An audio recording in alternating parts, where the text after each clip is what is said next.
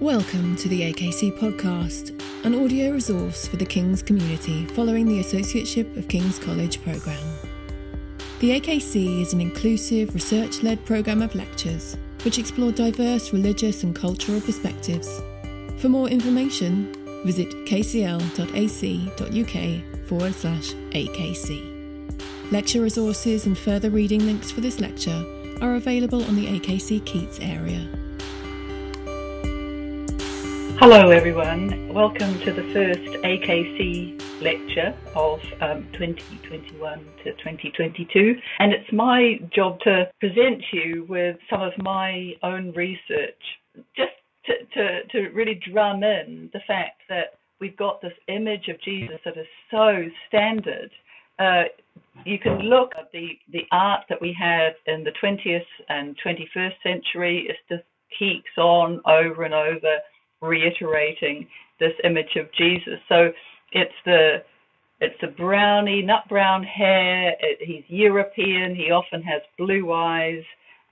He's often wearing long, baggy robes.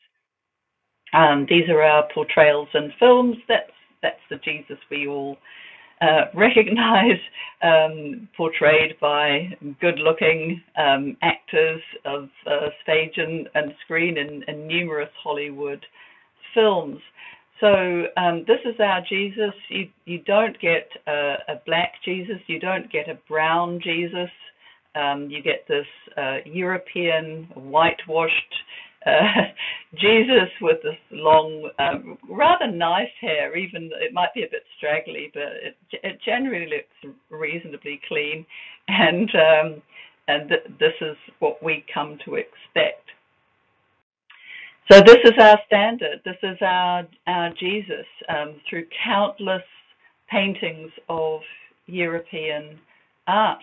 We don't expect anything different. There he is in his beautiful clothing, his nice mantle, looking clean, looking European, looking finely attired, and we can imagine him as tall, something very good and handsome about him. So yes, the question is, why does it matter? Why does it matter that we have a Jesus that doesn't look anything like he would have looked in the first century in Judea? Well, it's a question. Some people say, oh, it's not what Jesus looked like that matters, it's what he said and who he is that matters. And of course, to a large degree, that's true. And you can say the same thing about Martin Luther King or Mahatma Gandhi. It's not what they looked like that counts, it's what they said and did. But hey, is it really the case? What they look like is a huge part of who they are in terms of ethnic identity and the struggles that they were engaging in India, in the decline of the British Empire and the fight for independence and justice in India, and also in the civil rights movement in America in the 50s and 60s. So the idea that their ethnicity has nothing to do with what was really important about what they are saying would just be patently untrue. What they look like is quite tied up with their message.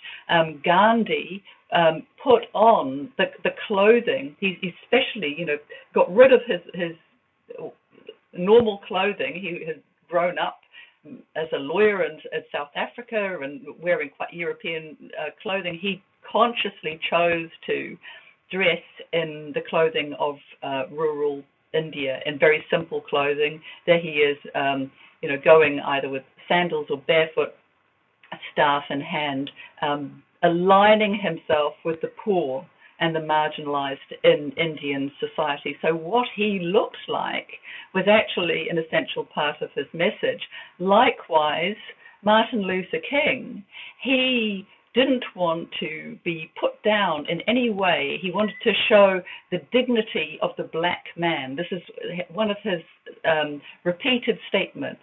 And to show that dignity, he wore really nice suits. He dressed not in anything shabby, but in a good suit, the sort of suit that would impress a white guy in America. So always neat and tidy, beautifully presented. So that idea that, okay, it's not what they say that counts, it's not what they look like that counts, it's what they say, actually doesn't wash with Gandhi and Martin Luther King. Their presentation is vital for us to understand more about the meaning of their message. But imagine if 2,000 years from now, this is how Gandhi and Martin Luther King are remembered. There we've got Tsar Nicholas, he's presented in this beautiful, military, nice, fancy attire, or Frank Sinatra, he's wearing a suit, but it's not quite the same suit as Martin Luther King. And of course, they're both white guys. So if we were to think, okay, we can present Martin Luther King or Gandhi in any which way we like. It just so happens that this is the conventional way now of representing them and what they are doing in history. Wouldn't that actually jar quite a lot with their message? Wouldn't we find that quite problematic? So my quest to find the historical Jesus and what he looks like is actually a quest to really understand his message also much better. So this is a picture that I painted, or crayoned, actually. It's a crayon picture, when I was young. And I can't quite remember how old I was when I did this picture, but I think around 12 or 13. And if we just kind of talk through this image, apart from the halo, it's a man with reddish brown hair, pale skin, European, baggy clothes, baggy sleeves. He's got a big mantle on, an extremely big mantle on in this picture of mine, and it just seems like this is recognizable Jesus. So people recognize Jesus. He's extremely recognizable worldwide. He's kind of a brand. This is our Jesus. But in terms of my historical work, as I was going through my career exploring Jesus as a historical figure, I soon realized that this is completely nothing like what Jesus actually would have looked like. And there are certain issues if we try and make this figure fit with the historical context of first century Judea. It doesn't fit in at all.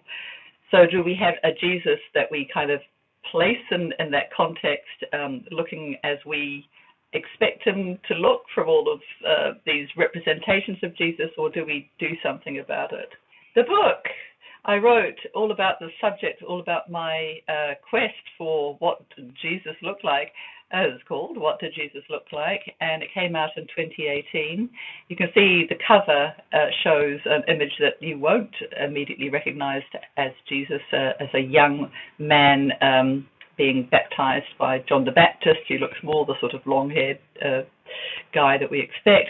And there's a river god of the Jordan River over on the left-hand side, which is not what you normally expect in this kind of iconography, in this kind of art.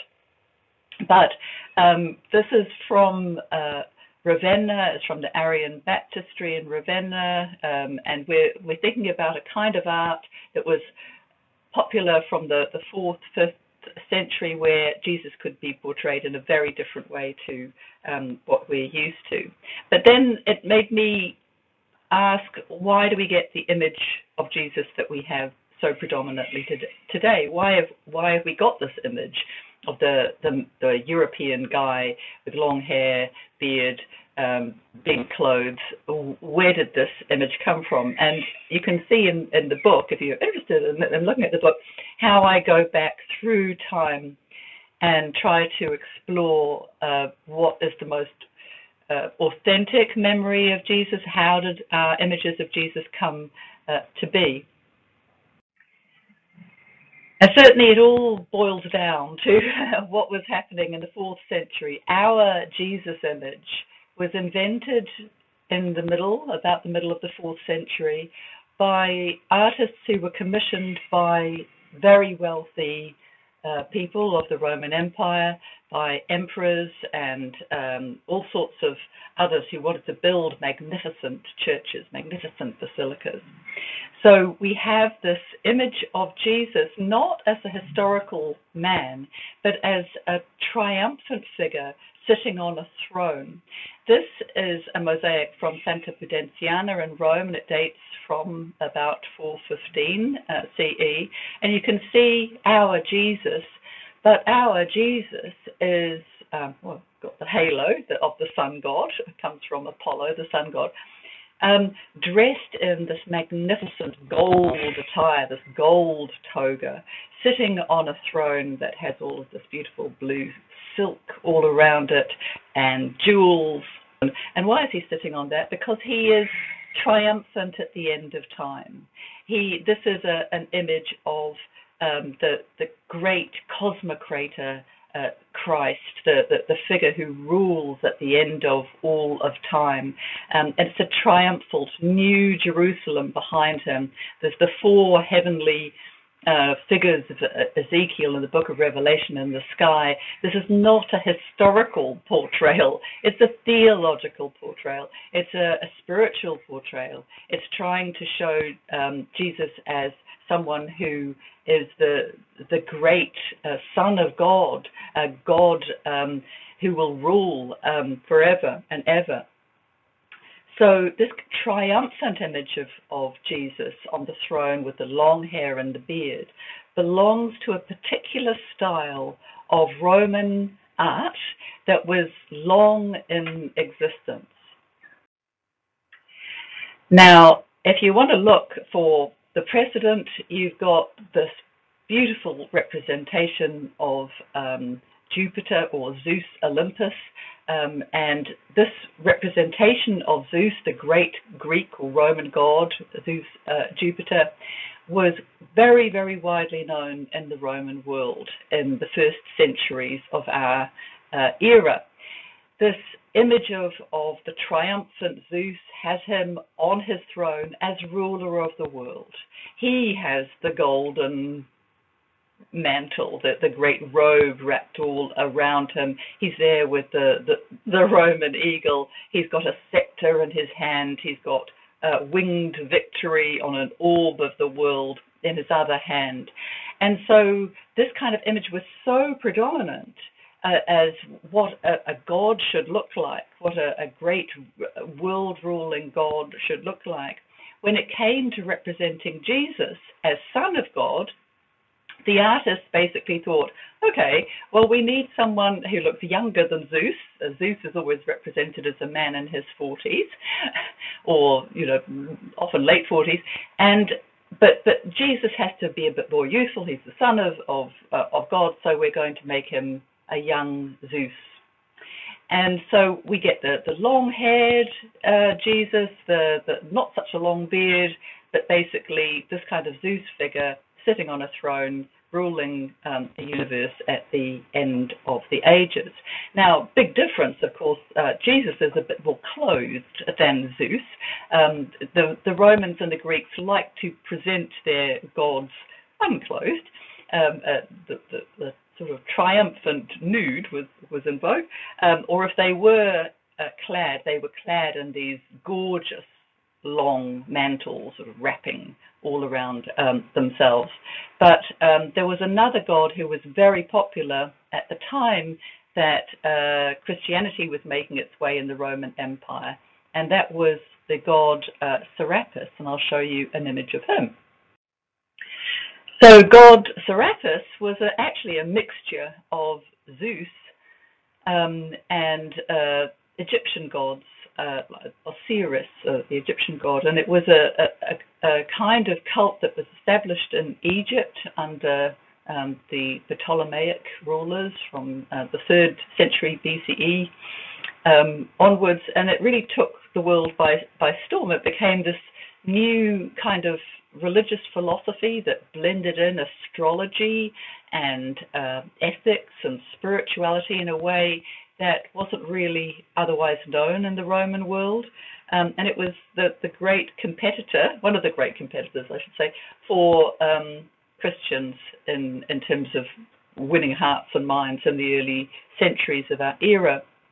And Serapis is always presented in the same kind of clothing that we have Christ clad in the 4th, 5th century. So he is clothed. He's got this nice long robe on, baggy sleeves, nice mantle wrapped all around him, and he's got the Zeus-like long hair and beard. So Jesus gets presented as a young Serapis, and that is just recognizable then that he is a god.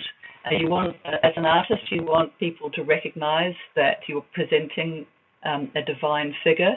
So you put in all the hallmarks of a divine figure, and hey presto, you get our image of Jesus. You can see an early Jesus here in the mid-4th century on the walls of a catacomb in Rome, the catacomb of Comodilla, where he's got still, he starts off, he had quite curly hair. There's a lot of curly hair to Jesus because that associates him with curly-haired gods like Serapis and Zeus and even Dionysus without a beard. But it's that idea that he's recognizably divine that is important in terms of our iconography. Just to kind of seal it that it is Jesus, we've got in this image an alpha on one side and omega on the other, the first and last letters of the Greek alphabet, and it ties in with the proclamation of the book of Revelation that Christ is Alpha and the Omega, the beginning and the end, the first and the last. He's all. Now, if we go back before that, you say, well, okay, that's all invented in the 4th century, but what was Jesus, what did he look like before that? We've got various images, and I'm not going to go all through every representation of Jesus before we get the standard Jesus we know. But one I do want to point out is the earliest one really is Jesus portrayed as a kind of philosopher. Jesus, I could talk a lot about how Jesus was conceptualized as a great philosopher in line with many other philosophers of the Greco-Roman world. So to present him as a sort of philosopher, it was perfectly sensible. And what philosophers did was they tended to wear very simple clothing, undyed clothing, and otherwise quite similar, but their clothing was a lot more basic. And it just so happens that Jesus, in being presented as a philosopher, was also being presented as a kind of Moses figure who happened to be also presented as a great philosopher in the Greco-Roman world. So you can see in this slide, on the one side, you've got Moses striking the rock in the wilderness, one of his miracles with his rod, and bringing forth water from the rock. And on the other side, on the left-hand side, you've got the figure of Jesus using the rod of Moses, the staff, as a way of channeling his miraculous power to the figure of Lazarus, who was in this tomb, and it's one of Jesus' greatest miracles, the raising of Lazarus we read about in the Gospel of John. So he's presented in this way that recalls both Moses and philosophers, and sometimes he has a little light beard on, but it's hard to see in catacomb paintings whether or not he's just got stubble or a light beard or nothing really. He's got short hair. It was very uncommon for actual real men to have long hair. If you had very long hair, that either made you look like a god, which was very odd, or you looked extremely old-fashioned, or like some figure from the mythological past, or you were really making a point that you were a philosopher like the cynic philosophers who lived on the streets and just absolutely didn't care at all about anything to do with society or their appearance. So one thing that Jesus says in regard to clothing, he says a number of things in regard to clothing, but one thing that we have in Mark 12:38 is, he says, in his teaching, he said, beware of the scribes who desire to walk in long robes, the Greek word stolai, and to have salutations in the marketplaces and have the most important seats in the synagogues and the places of honor at banquets. One of the things that Jesus was really not into was presenting yourself in a fancy way, clearly. He was very critical of those who were wealthy and powerful in his own society. And he warned people of the kinds of behaviors that would go with wanting honor. These scribes desire to walk in long robes. But what long robes indicated is that if you were wealthy, women wore stolai, or very wealthy men, rulers and men of leisure who didn't have to work physically. They would wear long robes. So isn't it ironic that of all things, Jesus is presented as wearing long robes in all of these representations we've got of him through time? If you want to look at a man who is wearing long robes as a man is visualized in the time of Jesus, just about the same time as Jesus was growing up, there's a fresco from Pompeii which shows Jason over on the right-hand side with only one sandal on, being presented to King Peleus. And King Peleus is there with his two daughters on either side. He's a mythological figure. He's the son of Poseidon, so quite well presented with a bit of a long hair and beard. But the important thing is he's wearing these long robes that would have been worn by men in the Hellenistic part of the Roman Empire, the Greek part of the Roman Empire, that represents their wealth and status. And it's the sort of thing that Serapis gets clad in. Serapis, the god, gets all the beautiful clothes of royal rulers put on him, and that's the image we have. So Jesus specifically criticizes men who want to wear fancy clothes like this, and we remember him in European art as wearing just exactly those fancy clothes, and not just simply in his role as a ruler of the universe at the end of time, but actually as a historical man walking around Galilee. He's got these big clothes with completely impractical sleeves. So we've got this image from the world of the ancient world of art, which represents the kind of man Jesus thought no one should be. This is not what he was about. He wasn't interested in seeking honor. And, another saying he has, Matthew 11:8, what did you go out to see? Talking about going out to see John the Baptist. A man dressed in fine clothes? No, those who wear fine clothes are in king's palaces. They are not Jesus or John the Baptist.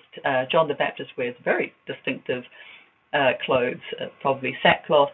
But Jesus himself is dressed in something that is the antithesis of anything fine and fancy. He is a man who dresses poor, and he aligns himself with the poor. Okay, so what I'm going to do now is run through what I think Jesus actually did look like, and then just see what you think, and whether or not this is something that you find challenging or not. It will be fascinating to just kind of reflect, I think, for you on where my research has led me. You may disagree with me, but this is where I have gone with it. So to start off with, what did Jesus look like in terms of his hair? Let's start off with the all-important subject of hair. The image that we have of Jesus, as I said, with long hair parted in the middle, not like mine, but that idea of brown European hair, quite neat. If we look at images of Judean men from the 1st century, we have very, very few, but we do have a couple on Roman coins. And you see in the top coin, there's a captive Judean man. He's got his hands tied behind his back, and he's got a beard, but he's got short hair. And the one at the bottom, you see a man who's, I think, is a priest. He's wearing priestly clothing in these trousers, really, these pants, and he has also got this hair that's reasonably shortish around his ears and a beard. And Jews in the ancient world were considered to be a nation of philosophers. The philosophers could be bearded. So there's indications that it was quite normal for men in Judea in the 1st century to have beards, but certainly not all men had beards, because I can show you other pictures, but I won't. There are some images of the Herodian royal men who don't have beards. The Roman style, as you'll know for countless movies, is for a man to have short hair and to be clean shaven. Like we've got this image of Vespasian over on the left-hand side, looking very much the Roman man with a very thick neck. Short hair, no beard was the rule for Roman men, and everywhere in the Roman world you're expected to look like that. There's Titus, his son below him, looking very much like that, the same image of the Roman man. So we don't have a kind of Roman style of hair that has long hair in any way. In fact, the Apostle Paul in one of his letters says, don't you know that having long hair is shameful for a man? There was this idea that long hair just wasn't cool. It just wasn't dignified if you were a man.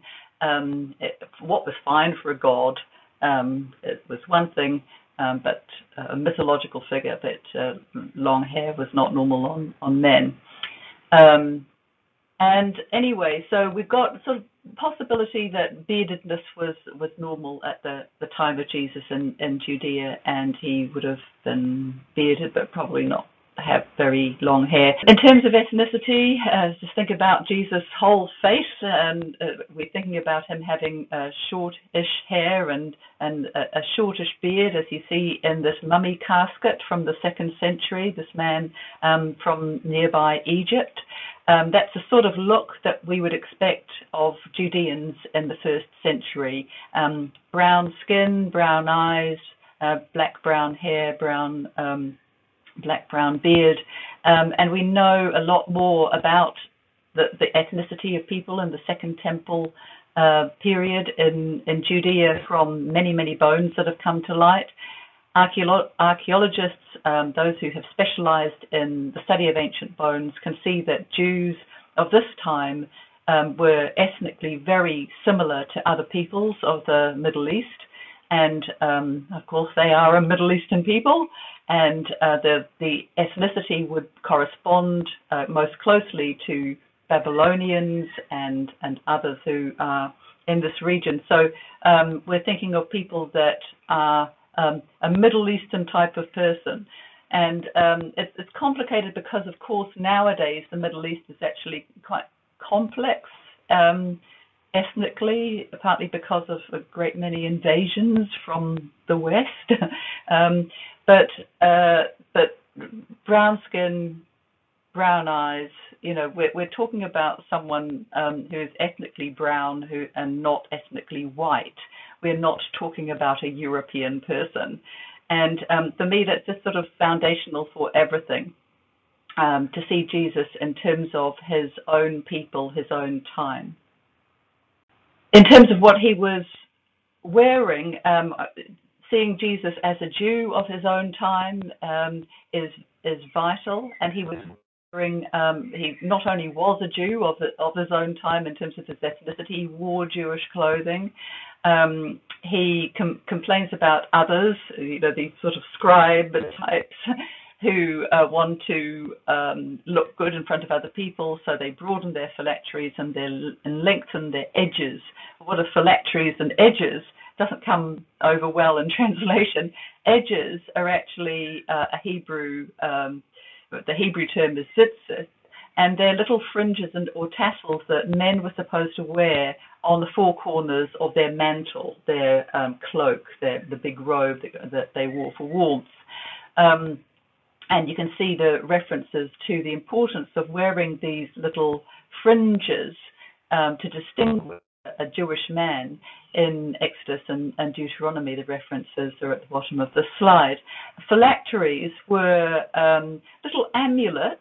They're still worn by religious Jews today during prayer, and it was expected that you donned them during prayer to around your forehead and around your arm.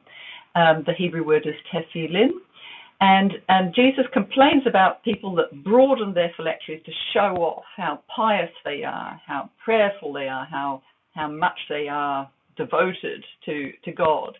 And in fact, we can see from archaeology, there are phylacteries that are particularly broad and some that are small. So that this shows that Jesus did not want men to wear broad phylacteries, but he probably did wear a thin, small phylactery himself because it was part of his Jewish identity.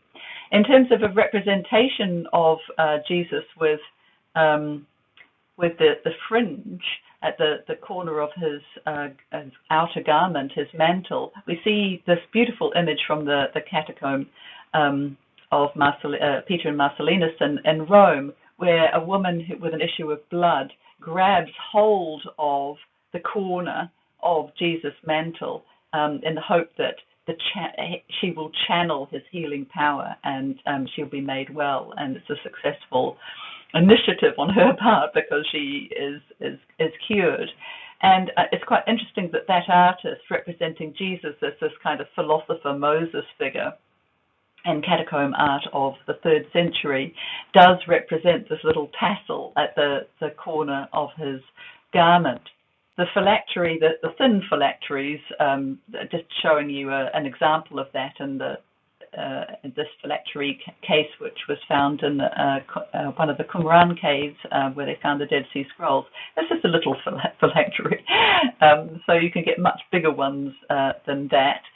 And the tassels, the fringes in the corner of garments were made with a special wool that was dyed with this particular color of sort of purpley blue, and they found this kind of wool that's more sort of purpley looking now through the passage of time. They found this kind of wool in one of the caves in the Judean desert, in the cave of Letters. So we know that they were using this sort of wool to make tassels that would be put on the edges of their garments. Jesus didn't wear long robes. He wore something short. So what did he wear? He wore this tunic kind of style. It's called a chiton in Greek. And you can see that in military reenactments, the guys, you can buy one of these from going to the website here. This was standard clothing for ordinary men in the Roman Empire and in the Greek part of the Roman Empire as much as in the Western side, the European side. So you've got a kind of garment, a two-piece garment sewn up at the shoulders, and it came down to about a man's knees. He would wear a belt around his waist, and it would be striped from shoulder to hem. And the color of the stripes could be quite important. They could be expensive colors or they could be cheap colors. And some people just didn't have those stripes, of course, but that is what we see men dressed in the Roman world in the 1st century. We can see actual garments like this in the Israel Antiquities Authority collection. These are photos they took in their stores where they have preserved tunics that would have been worn in the 1st and early 2nd century, with these stripes. They could be different colours. The man in that picture had an undyed tunic, and you can see an undyed tunic there on the right-hand side. But often people in the 1st century loved colour. They had so much colour. They loved greens, yellows, reds, and so there was a real industry for dyeing garments. Rich, lush colour was the order of the day. So when you see Jesus films that have everyone dressed in beige, no, that wasn't the case. If you dressed in beige, it showed that you were, if you dressed in an undyed tunic, it showed that you were particularly philosophical, that you had rejected the lure of colour, of the passions of the flesh in any way. Women were considered to have much more susceptibility to the passions of the flesh. Women were more associated with bright colours than men, but we see images of men in colours as well, especially this red colour, which was made by just a plant called madder, and it was easy to dye your items red. So there's an image of two workmen in one of the tombs of Betrice in Jordan, and you can see a man wearing exactly this kind of tunic, a red tunic, and another guy in an undyed tunic, and they're just doing their thing as workmen. And this is the sort of garment that Jesus would have worn. In terms of how the colour of Jesus' garments, the one thing that we know is that they weren't glistening white, because in the story of the Transfiguration in Mark 9, it said that his clothes became glistening, intensely white, as no fuller on earth could bleach them. And this suggests to me, in fact, that they weren't coloured, that Jesus himself would have worn undyed clothing, like other philosophers and people who were trying to show that they didn't care about colour, that they didn't care about wealth, the sort of colour that goes with wealth, and that these rather, in this case beige, garment was suddenly made very white in this visionary experience of the Transfiguration. So I'm getting a little bit more of a sense of what the historical Jesus is looking like, a Middle Eastern man wearing this undyed tunic, simple workman's wear. The other thing that is quite telling in terms of Jesus' clothing is in John 19, where we have this message, where we have the statement that when the soldiers crucified Jesus, they took his mantles and made 4 parts, a part for each soldier and the tunic. It's interesting that here he's wearing 2 mantles, and then they're separate from the tunic. It was a very cold night when he was arrested, our gospel story, and I think he might have had an additional scarf, but the tunic was seamless, woven from the top part through the whole thing. So they said to each other, let's not rip it, but rather cast lots for it to see whose it will be. And this has been interpreted as indicating that Jesus' tunic must have been really fancy, but actually the soldiers saying, oh, let's not rip it, but rather cast lots for it to see whose it would be, indicates it was of less value than the mantles, which they could cut up. And that there was no point in dividing it because it wasn't of great value. All clothing was of some value. In antiquity, clothing was really, really expensive.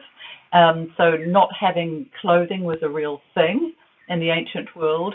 And only wearing rags was what happened if you couldn't afford clothing. So equivalent, we're so used to cheap clothing in our modern societies, we don't realize how in the ancient world, how incredibly expensive it was to get clothing. So if you imagine you had to spend £400 for a t-shirt, you're in that sort of world in which, okay, if you've got a t-shirt, you hang on to your t-shirt. That's the sort of world we're in the ancient Roman Empire. what was this tunic that wasn't that was made of one piece, that they didn't want to split, so they just cast lots for it, but it was worth something. Well, we know from archaeology that these were undergarments. These were the tunic you wore underneath your proper tunic. That tunic with the stripe, that was your proper outer tunic that you would go out and see people in. Underneath that, you would have a simple linen tunic that could be made of just one piece, just nothing fancy. So I have argued that this one-piece tunic of Jesus is actually what other people would wear as under tunics, and so he only wore this one tunic when he went out and about. So he's starting to look a lot rougher. And it ties in fact, with what Jesus says. He says in Mark 6, when he's sending out his envoys, the apostles, he told them, don't take anything on the road except a staff, no bread, no bag, no money in your belts. Wear sandals. He's saying, don't go barefoot, but don't put on two tunics.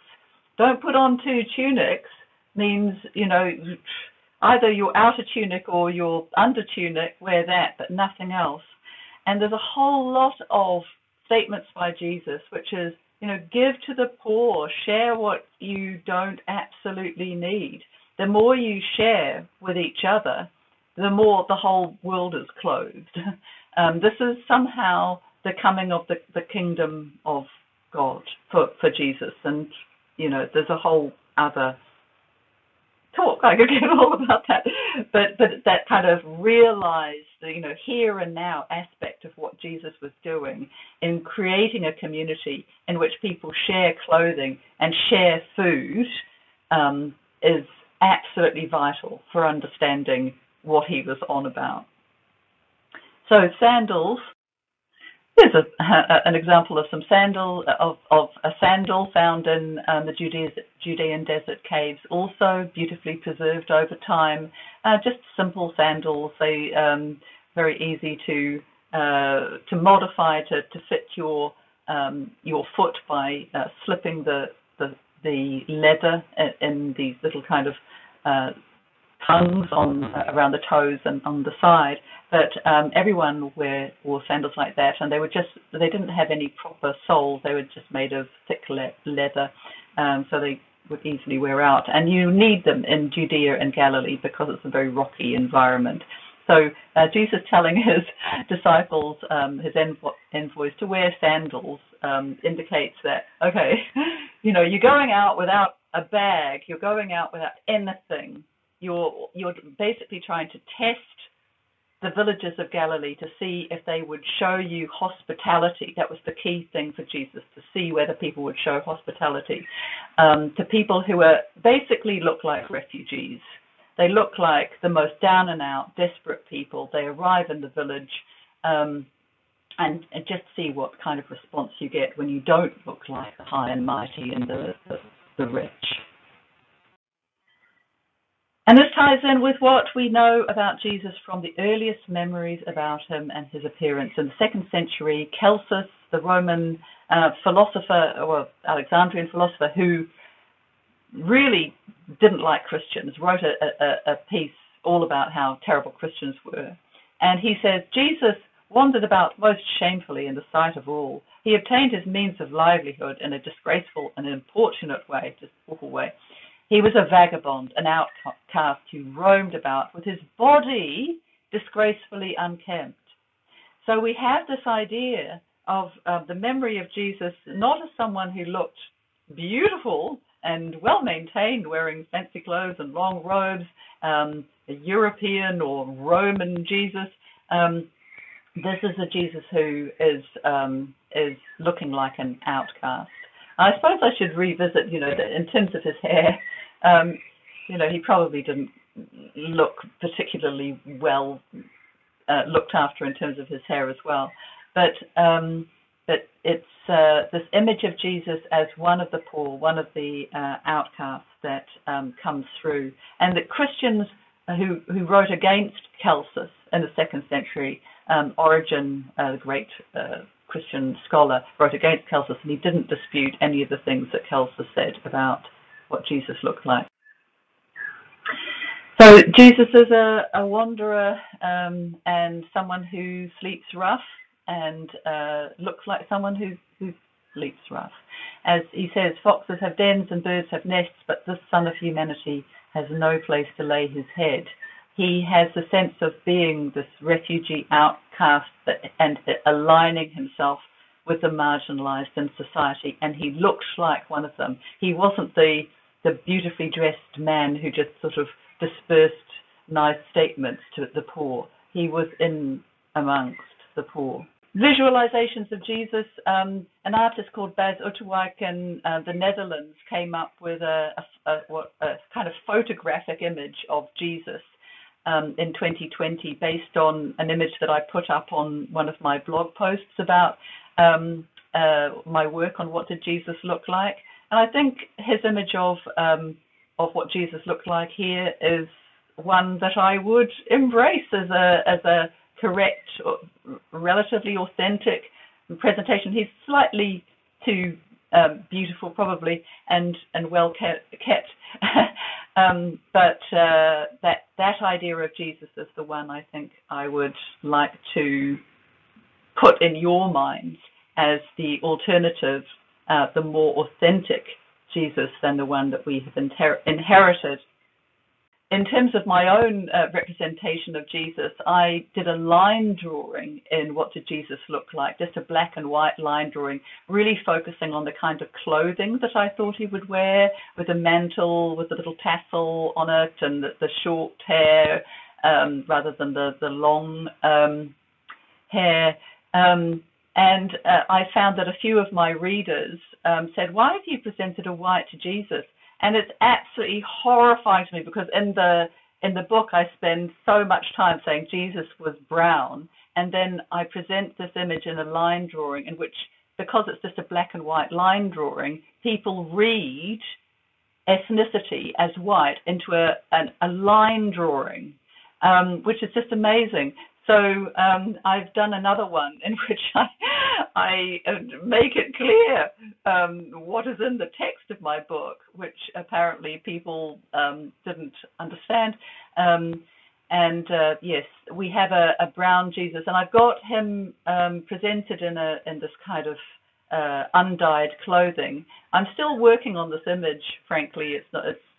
I present this to you. I haven't quite finished it. I'm still having to make him a lot scruffier, because I find I just need to rough Jesus up a little bit to ensure that he looks truly among the poor and the downtrodden. But I ask you really to reflect yourselves on your image of Jesus. Think about what I have said today. For those of you who find Jesus meaningful, whether you're Christian or non-Christian or whatever, think about what it means to have a Middle Eastern Jesus dressed in scruffy clothes appropriate to his time, and what that might do in terms of his message for you and your spirituality, for those of you who feel a strong spiritual connection with Jesus.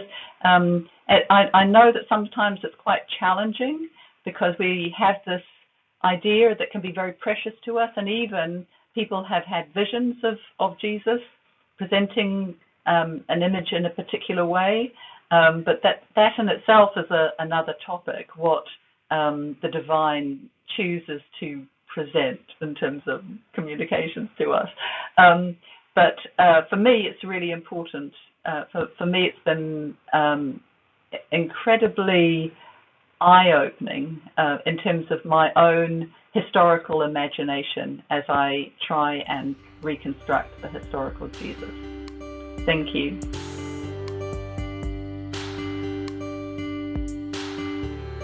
Thank you for listening to the AKC podcast.